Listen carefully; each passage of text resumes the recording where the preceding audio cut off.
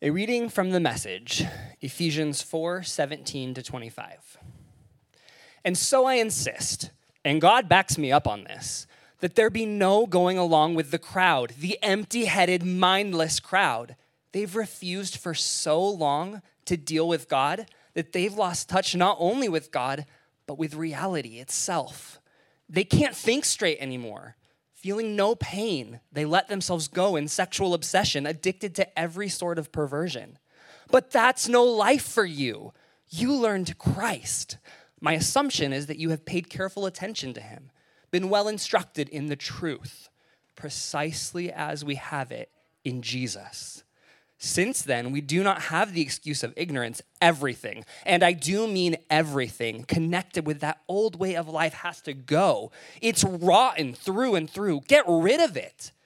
And then take on an entirely new way of life, a God-fashioned life, a life renewed from the inside and working itself into your conduct as God accurately reproduces his character in you.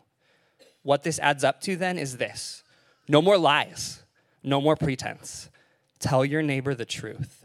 In Christ's body, we're all connected to each other. After all, when you lie to others, you end up lying to yourself. Wow. Thank you, Pastor Andrew. He read, I don't know if you noticed that, the Message version, which is a paraphrase. Thank you. I'm trying to get that word out. It's a paraphrase of the scripture. It's the words modernized into our language. And I asked him to read that version because I wanted you to catch the passion of what we're about to read. And I want you to understand something. Today, what we're talking about may actually be offensive for some of you. If it's offensive, that's okay. It was so offensive 2,000 years ago that for these kinds of words, they beat Paul up and threw him in prison. So he wasn't worried about his words coming off as offensive. And so if some of the content is a little offensive, I just want you to know you're in good company. For 2,000 years, people have been offended by this. I was thinking this morning, some of you maybe have different backgrounds, and some of you might be here today because someone convinced you that, there'd be good-looking folks here, and they were right, so good job. And you came to check out the show. Some of you might have promised lunch. You should always promise lunch when you invite someone to church, and so that's a good thing to do. I don't know how they got you here today, but maybe you're here today, and you'd say, I'm still kind of checking this thing out, and I haven't made some decisions yet, and there's some questions that I have, and this passage that we're going to walk through today is really going to be helpful for you because it's probably going to address some of the primary concerns that you've had. And it's this idea that what does a Christian look like? What does a follower of Christ look like? How can I tell? And then for some of us, maybe we've been on this journey for a long time and we've been walking with Jesus for a long time. And for some of us, these words might cut a little bit as we process, man, I know the goal, but I feel like I'm short of the goal sometimes. And how do I process that? And hopefully it will challenge us into that. If you're just jumping in, we've been walking through the book of Ephesians, and we've been talking about this incredible letter that Paul writes to encourage us. To encourage us. He writes to a church that he planted, that he began, that has sprouted into home after home after home after home, that has sprung up, and he writes from prison. He's actually been imprisoned for standing up for his faith. And now he's writing to churches who are not in prison, saying, I want you guys to be encouraged. Now, I don't know about you, but if I'm in prison and you're out of prison, you write to me to encourage me. Don't expect a letter from me to encourage you. But here's Paul writing a letter to encourage all of us. So for the first 3 chapters, he's been just talking about this amazing truth of who God is and who we are because of who God is and what God did. And now for the second half of the book, he's going to talk a little bit about encouraging us on what do we do now? How does our behavior change now because of what God's done?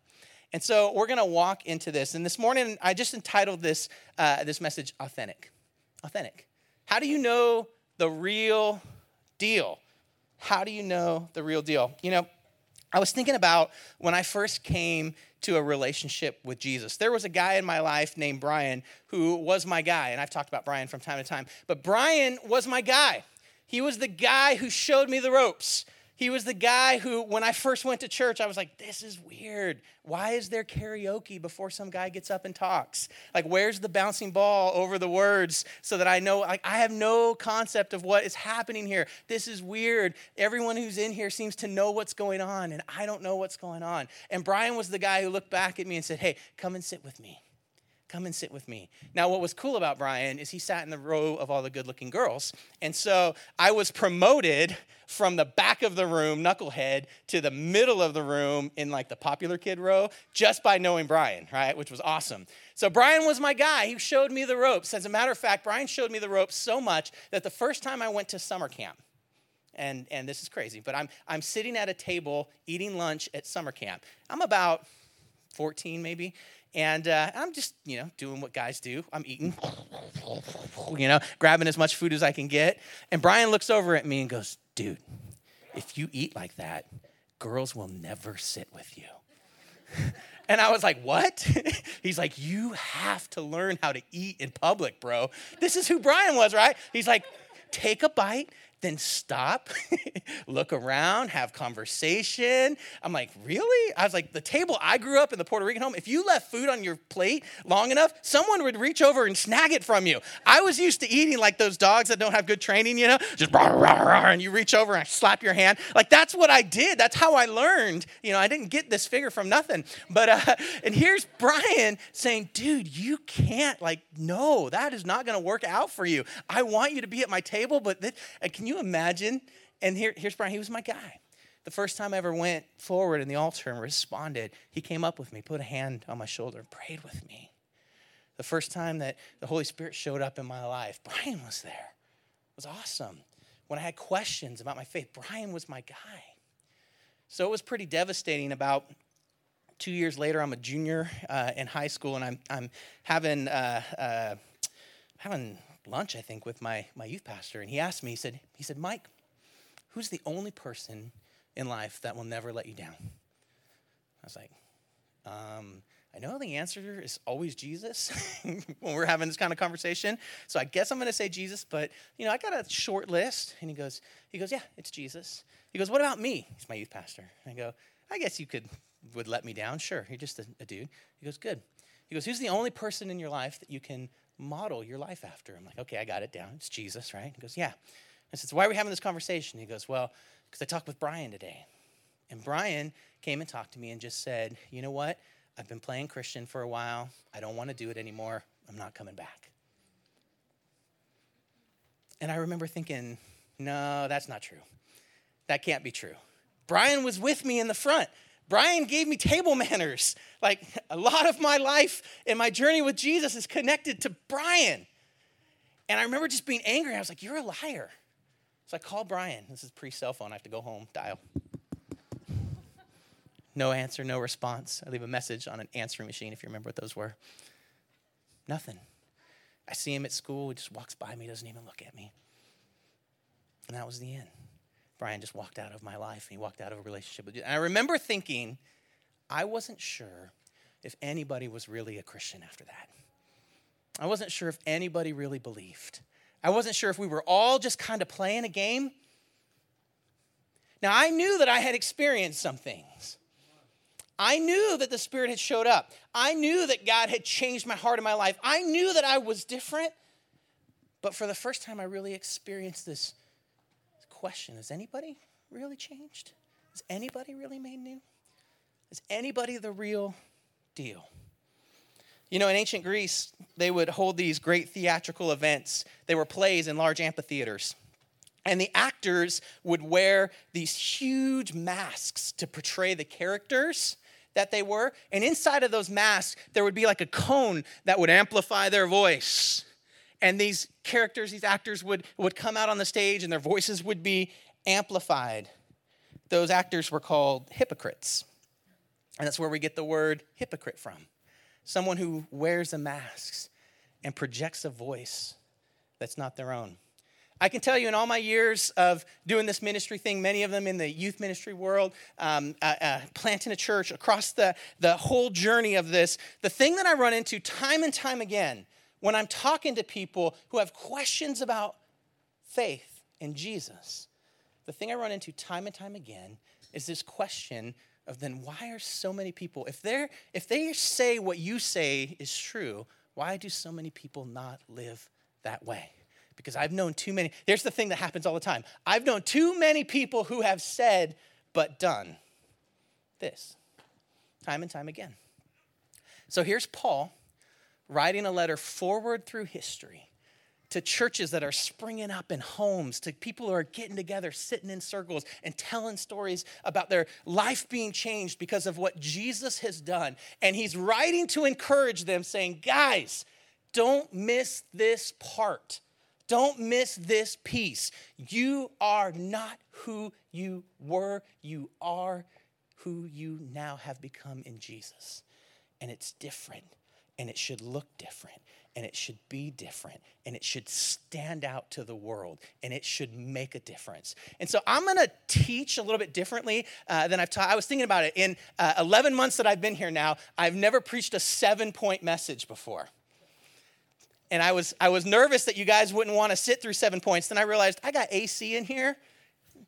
It's like 91 degrees. We're comfortable, so let's just do this. But I'm going to teach a little bit on this idea of what it means from this passage to be authentic. If you're a note taker, you may want to take some notes on this. You can always catch it on the podcast if you want to. But I just want to walk through a little bit what it means to be authentic and as a follower of Jesus. I was thinking about Paul in Philippians chapter 3. He talks about his credentials before and after knowing Jesus. He talks about how before he knew Jesus, he had an identity. He was I'm going to use the word, a super Jew.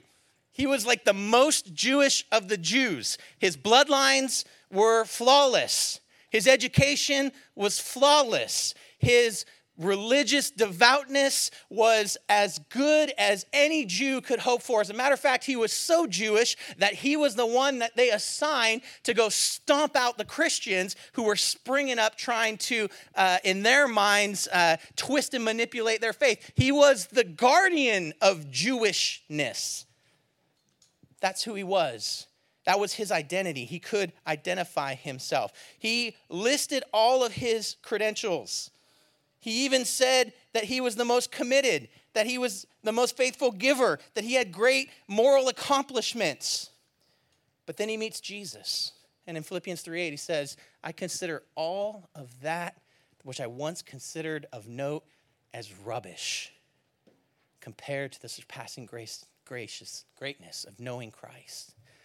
Now, I was thinking about that picture, that our identity, the things that don't look like Jesus, but we still get really excited about, for Paul to say that that's all rubbish, that's a pretty good picture. Think about this. Next time you're taking the garbage out, if you ever take the garbage out, you take the garbage out, you're getting ready to throw it in the can, and you look back, you say, this is all of the things that I used to be proud of before Jesus. That's what Paul says. I consider that all like garbage. None of that matters compared to the incredible greatness of what's new in me because of Jesus. Now, is that identity crushing? No. Because eventually he's going to say all of those things become redeemed because of what Christ did. But apart from Christ, they're not important to him. That's crazy. That's a crazy picture. Here's why that is so crazy. Because none of those things could cause God to love you more or less. You can't increase the amount of love that God has for you. They don't add to that. They can't get you more forgiven. Ever feel like I want to be more forgiven? I messed up again. I need to be more forgiven. I need to suffer more so I can be more forgiven. They're not going to get you more forgiven. You're completely forgiven. You can't get more forgiven. There's not more of that in there.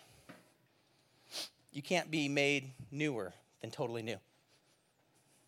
Christ came in to your life and now you're totally new. You can't get newer than totally new. Well, Pastor Mike, you don't understand. I need to be made new. Yeah, you were. Congratulations. You can't be newer. You're new. That's who you are. It's pretty funny. There's this tension between the world and the scripture when it comes to who we are. And the world wants us to believe that what you do determines who you are. What you do determines who you are. Your actions, your behavior, that determines who you are. I'll know, from movies to media to whatever, what you do determines who you are. But the scripture doesn't say that at all. The scripture says who you are determines what you do. It starts with who you are. Who you are. And who you are is a child of Christ. Who you are is God's masterpiece. And that determines what you do.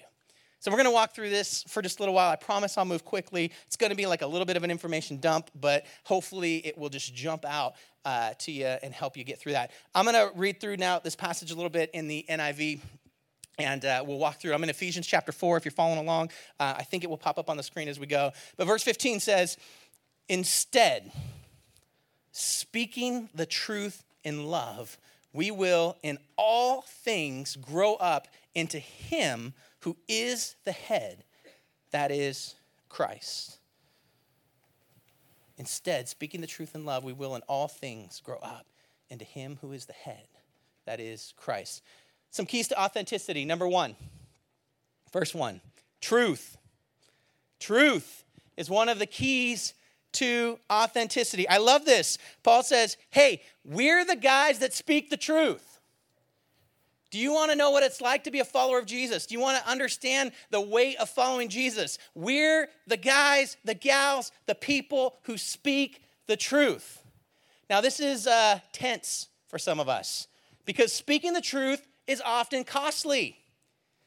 We live in a time where it is safer to say, well, what's true for you is true for you, and what's true for me is true for me. And let's just all get along and value each other's truth.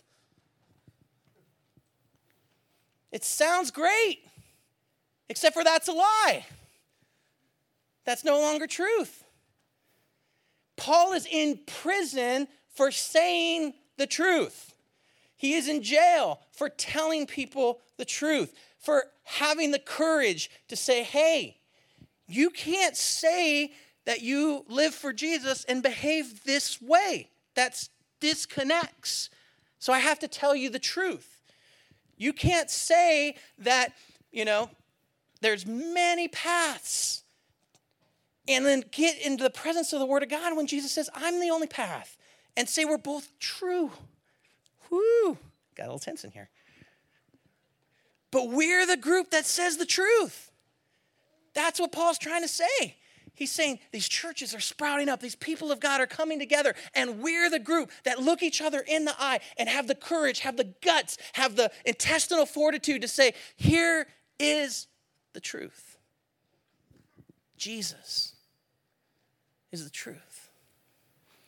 Paul says, you have to speak the truth.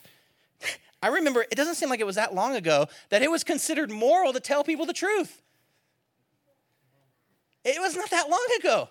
I'm not that old. And I can remember that there was pressure to make sure I told people the truth.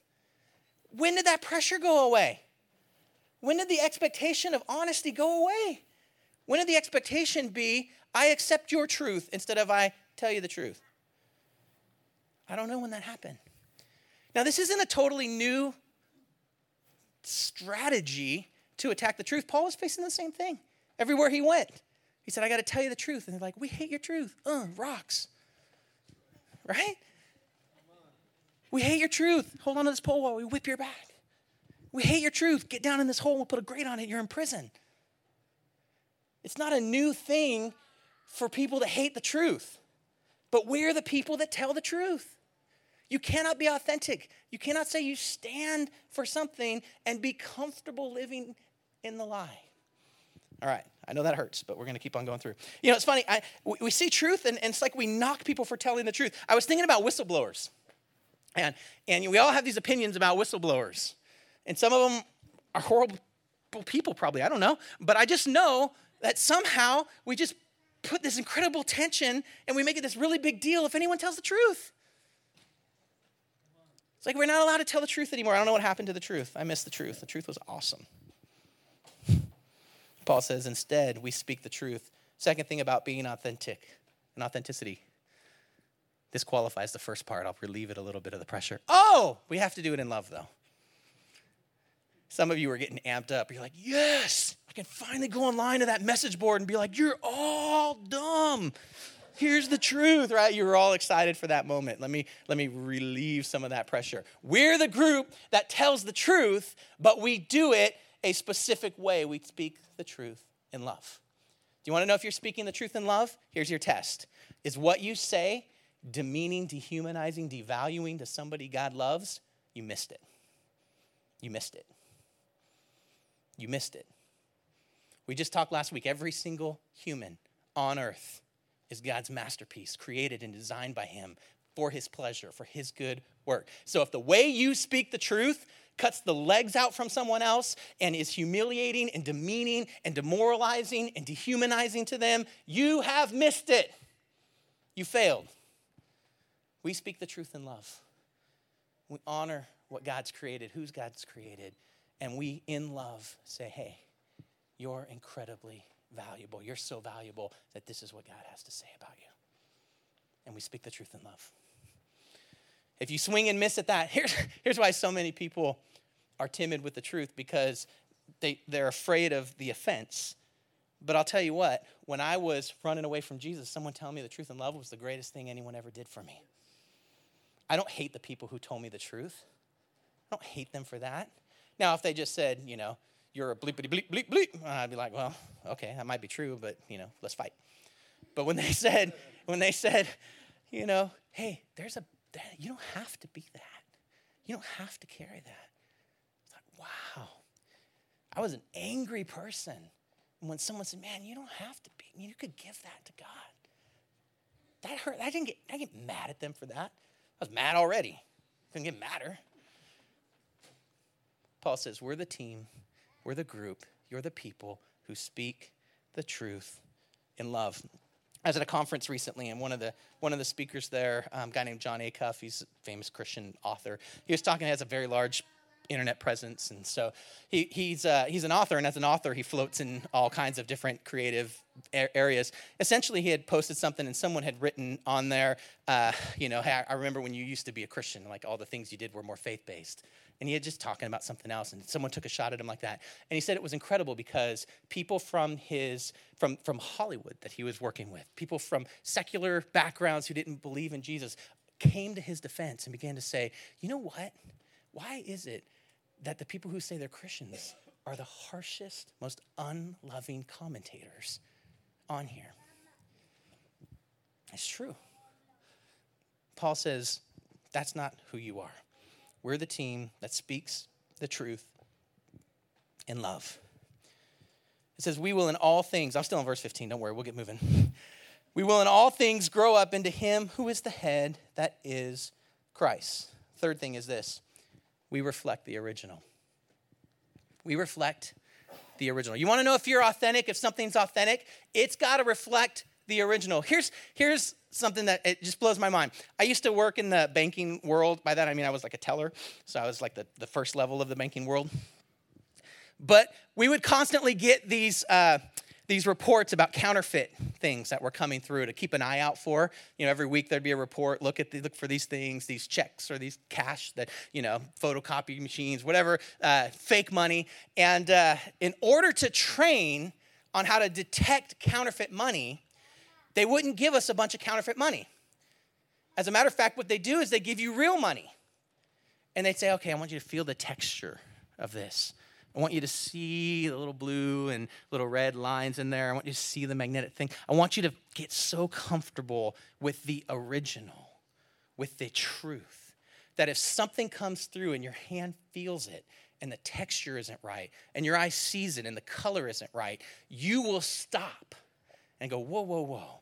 And there's time after time counting money fast. Pop, pop, pop, pop, pop. I used to be fast. Pop, pop, pop, pop, pop, pop. And something would feel wrong. Even if it wasn't wrong, it just didn't feel right. Pull it out and look at it. Pop, pop, pop, pop, pop. What is that? You become so comfortable with the original that if something is out of line, out of order, you immediately go, that doesn't look right. Paul's saying we grow up into Christ. We reflect the original. We're the team that is so familiar with the original. Did you catch that?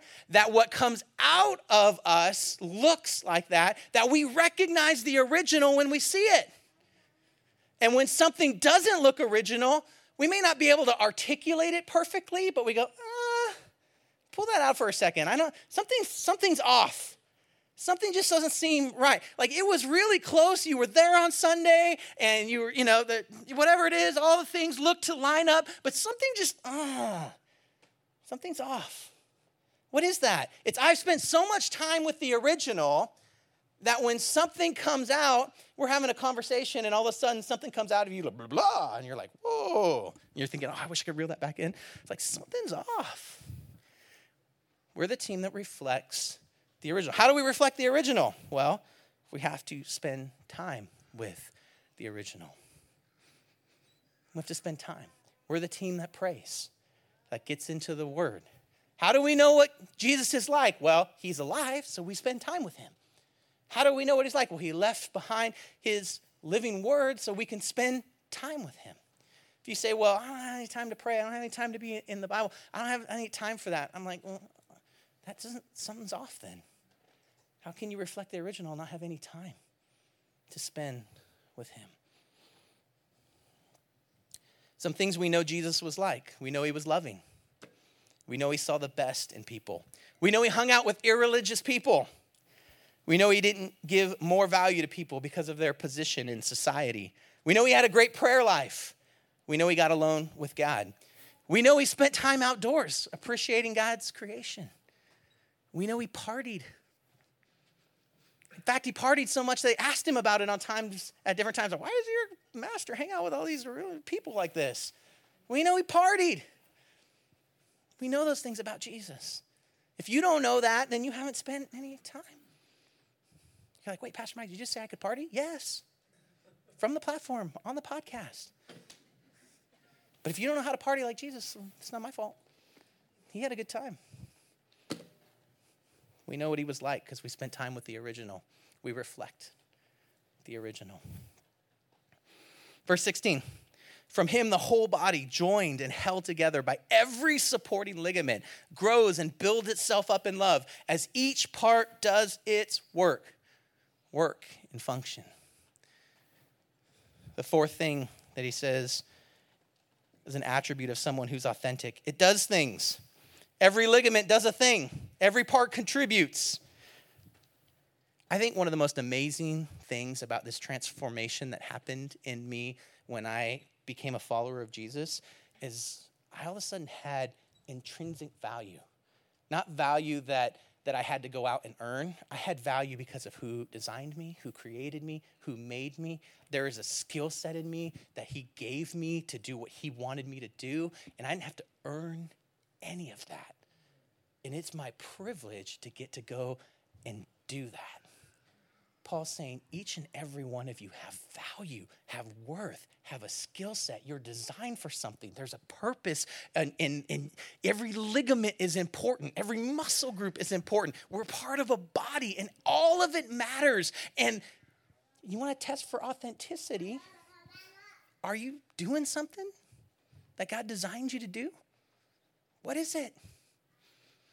Did he make you to sing? Did he make you to write? Did he make you to love babies? Did he make you to be hospitable? Are you analytical? Can you put together budgets? Can you build things? Can you clean things? Can you grow things? I don't know what it is you do. Can you lead things? Can you pray? What is it? He's designed all of us to be part of the body. And it says, as each part does its work.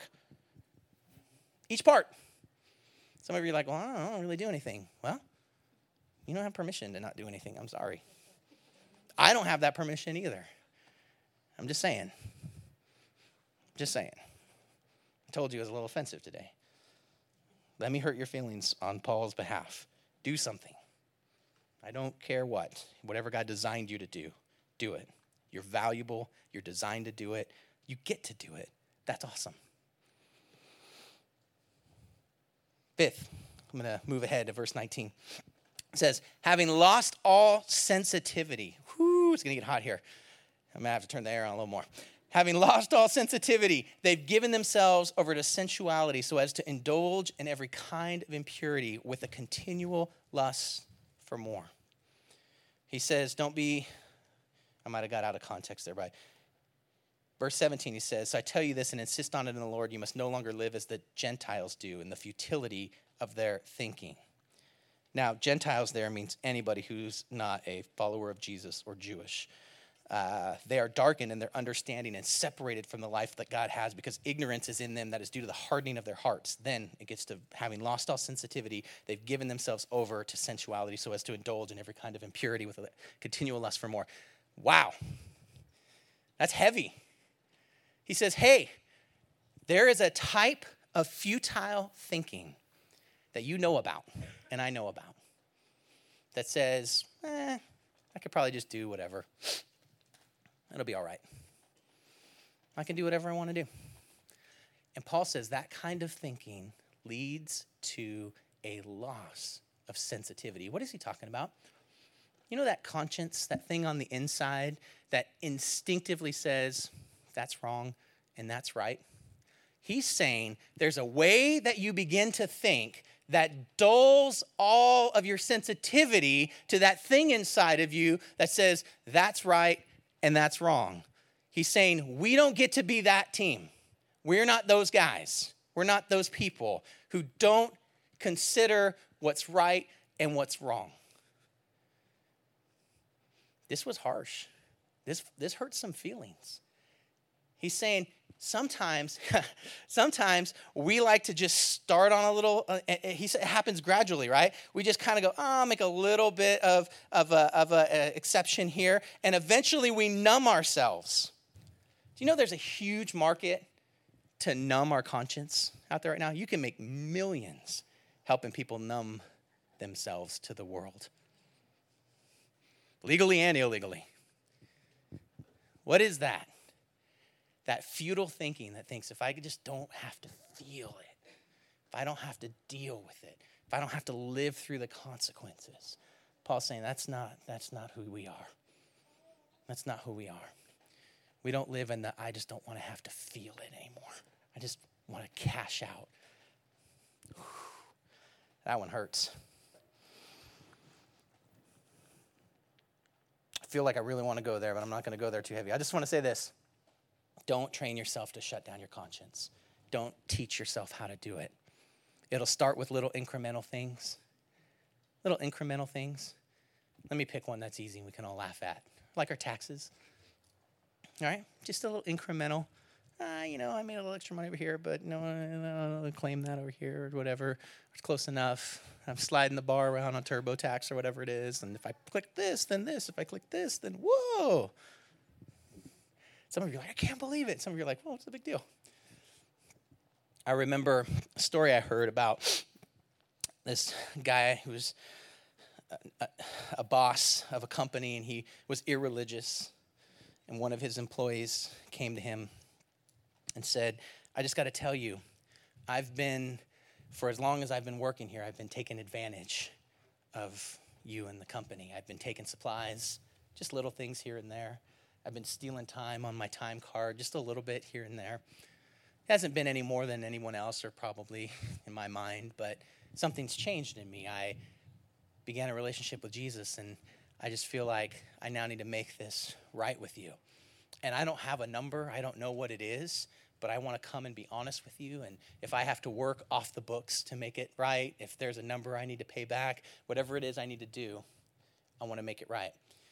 The gentleman who shared the story, not a believer, said, I've never experienced someone coming clean and willing to accept the consequences of their actions like that. Maybe there is something to this whole Jesus thing. You see, that's the group we are. We're the group that says, we're not going to numb our conscience. We're going to do what's right. We're not going to go down the slippery slope of, well, that's probably okay. We'll just make it right. I lost some of you there. That's okay. I'll bring you back here. Where am I at? I'll just go on. Verse 20, you, however, did not come to know Christ that way. Surely you heard of him, and you were taught in accordance with the truth that is in Jesus. You were taught with regard to your former way of life to put off your old self, which is being corrupted by its deceitful desires, and to be, here it is, made new in the attitudes of your mind. We're the renewed mind folks. We're the think differently folks. We're the ones that the next key is we renew our minds. Verse 23. You know, Paul says this over and over again in Romans chapter 12, verse 2. He talks about to be not conform any longer to the patterns of this world, but to be transformed by the renewing of our minds so that we can test and approve what God's will is, his good, pleasing, and perfect will. Here's what I was thinking about. You guys remember the story of the prodigal son? The prodigal son decides he wants his inheritance from his father. So he goes to his father and says, hey, you're not dying fast enough. Can I have my inheritance now? Takes his inheritance and he goes off, wastes it. Then a famine comes and he finds himself without. He ends up serving the people of the land and he's sleeping with the pigs, praying for food that he can't get because the pigs eat better than him. And then something happens.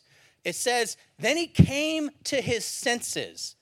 Something happens in his mind. He looks at the circumstances and the consequences of his choices, and he says, I don't have to think, I don't have to believe this way. It says he came to his senses, and he realized that even at the lowest position in his father's house, it was better than his circumstance right now. He renewed his mind.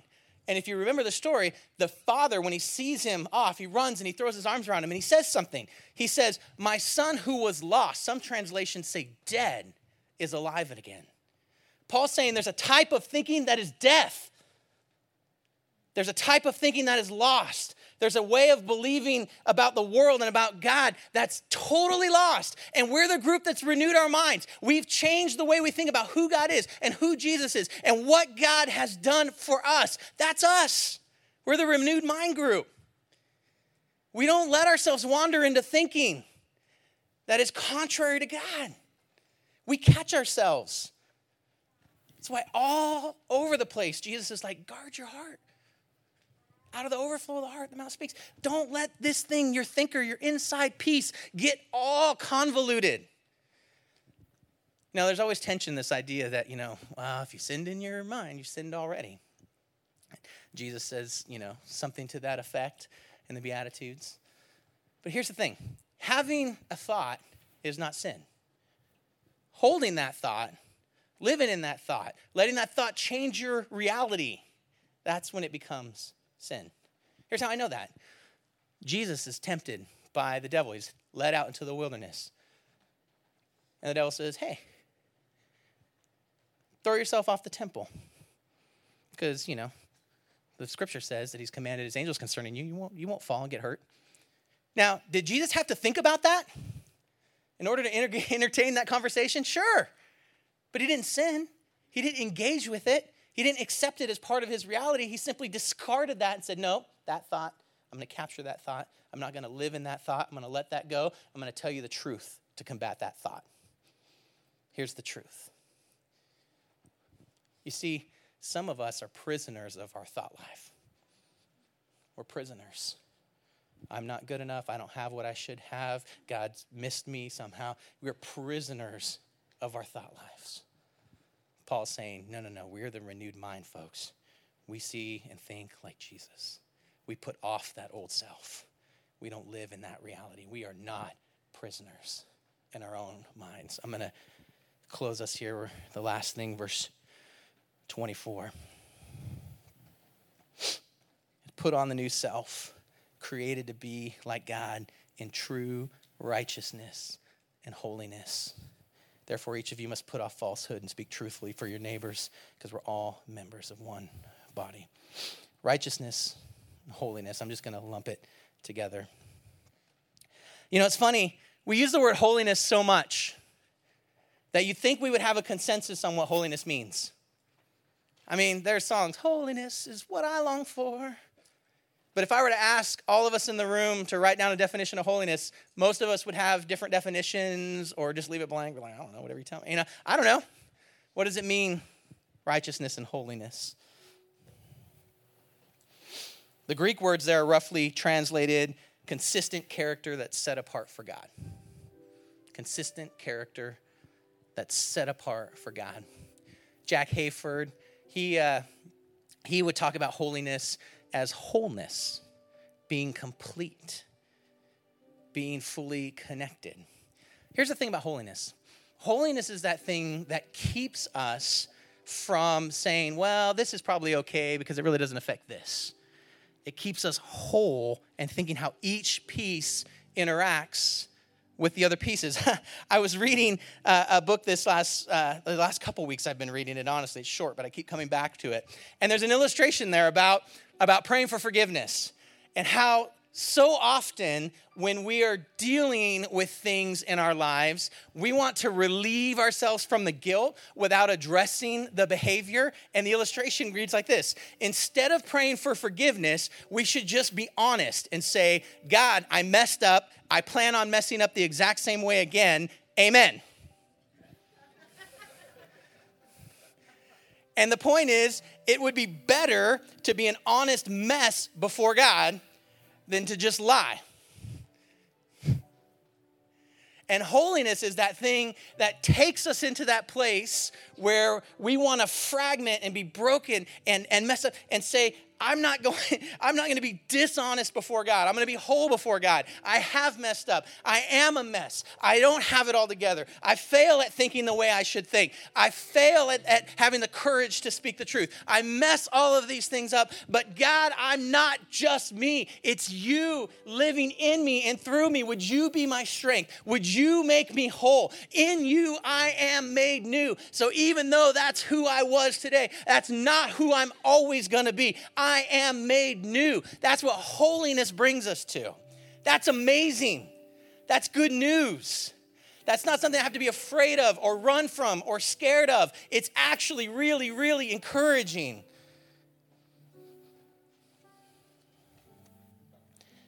We're not going to be the kind of people who numb ourselves and desensitize ourselves. We want to be whole. I was reading this idea that, we hold it as a value when we're good at compartmentalizing. If you ask me for a strength test, I'd probably get somewhere on the list I'm really good at compartmentalizing. If something has to get done, I could just lay everything else down and then just do this thing. And this idea of wholeness and holiness is that we're not designed to be compartmentalizers. That's not a strength. We're designed to be integrated and whole. And when we learn to take our actions, our behaviors, what we're doing, and separate it from who we are, we actually disintegrate ourselves. That's what sin does. It disintegrates us. It gets us to go, this behavior is not attached to who I really am, so I'll just do it. This action, and here's the other angle of that, right? Sin isn't just things that we do that we shouldn't do. It's also not doing the things that we know we're supposed to do.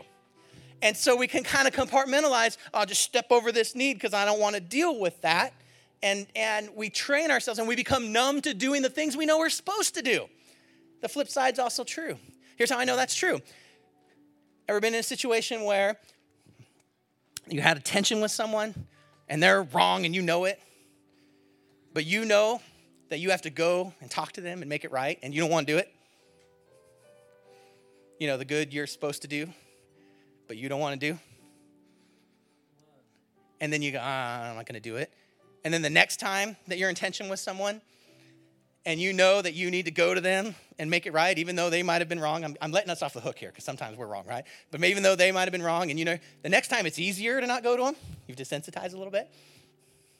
And pretty soon, everyone that ever wrongs you, you just have a conversation of hate in your head towards them. And then you bury them and you compartmentalize dealing with that. And you think, I'm still good with Jesus. Yet you've trained yourself to not do the thing you know you're supposed to do. That's not holiness or wholeness. That's breaking apart yourself, your soul. Paul's like, that's not who we are. We're not desensitized. We're whole. The Message version that Andrew read said, a life renewed from the inside, working itself into your conduct as God accurately reproduces his character in you. When all this adds up, there's no more lies, There's no more pretense. We can tell the neighbor the truth. In Christ's body, I love this, we're all connected to each other. So when you lie to someone else, you're just lying to yourself. Paul says we're designed to be authentic, the real deal. We're the group that looks like Jesus. So we got to feel that. And that's encouraging. That's good news. We're not on our own. It's his strength. He's willing to do it. The hard thing is, are we willing to be honest? Say, this is who we are. This is who we are. I'm not that person. So you know what? I used to blow it all the time. I'm not that person. I still blow it, but I'm not that person. I'm not a person who blows it all the time. In Jesus, I'm whole and I'm new. I like one illustration was the difference between stepping in a puddle and walking through the sewer, right?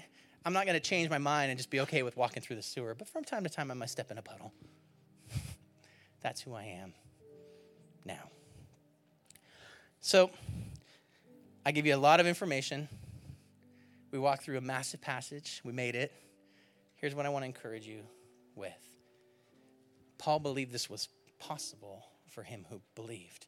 He believed that we could be reflections of Jesus. He believed it so much he was willing to take a beating, go to jail, and ultimately die for it. And then this group of believers started to believe that too. And they believed it so much that they were willing to count the cost and pay whatever it took. And then pretty soon the next group of believers believed it, and they were able to believe it so much that they paid the price. And pretty soon the Roman government toppled, the world changed, and generation after generation, all the way to us, know the truth of Jesus. So it's our turn to believe that we can do what Jesus did and live like him. That we're all designed by him for a purpose and that we can live this way. And when we do it, the generation behind us gets to experience the benefit of our faith. How cool is that? So be encouraged. You're this link in that chain headed towards eternity of believing that God is who he says he is and can do what he says he can do.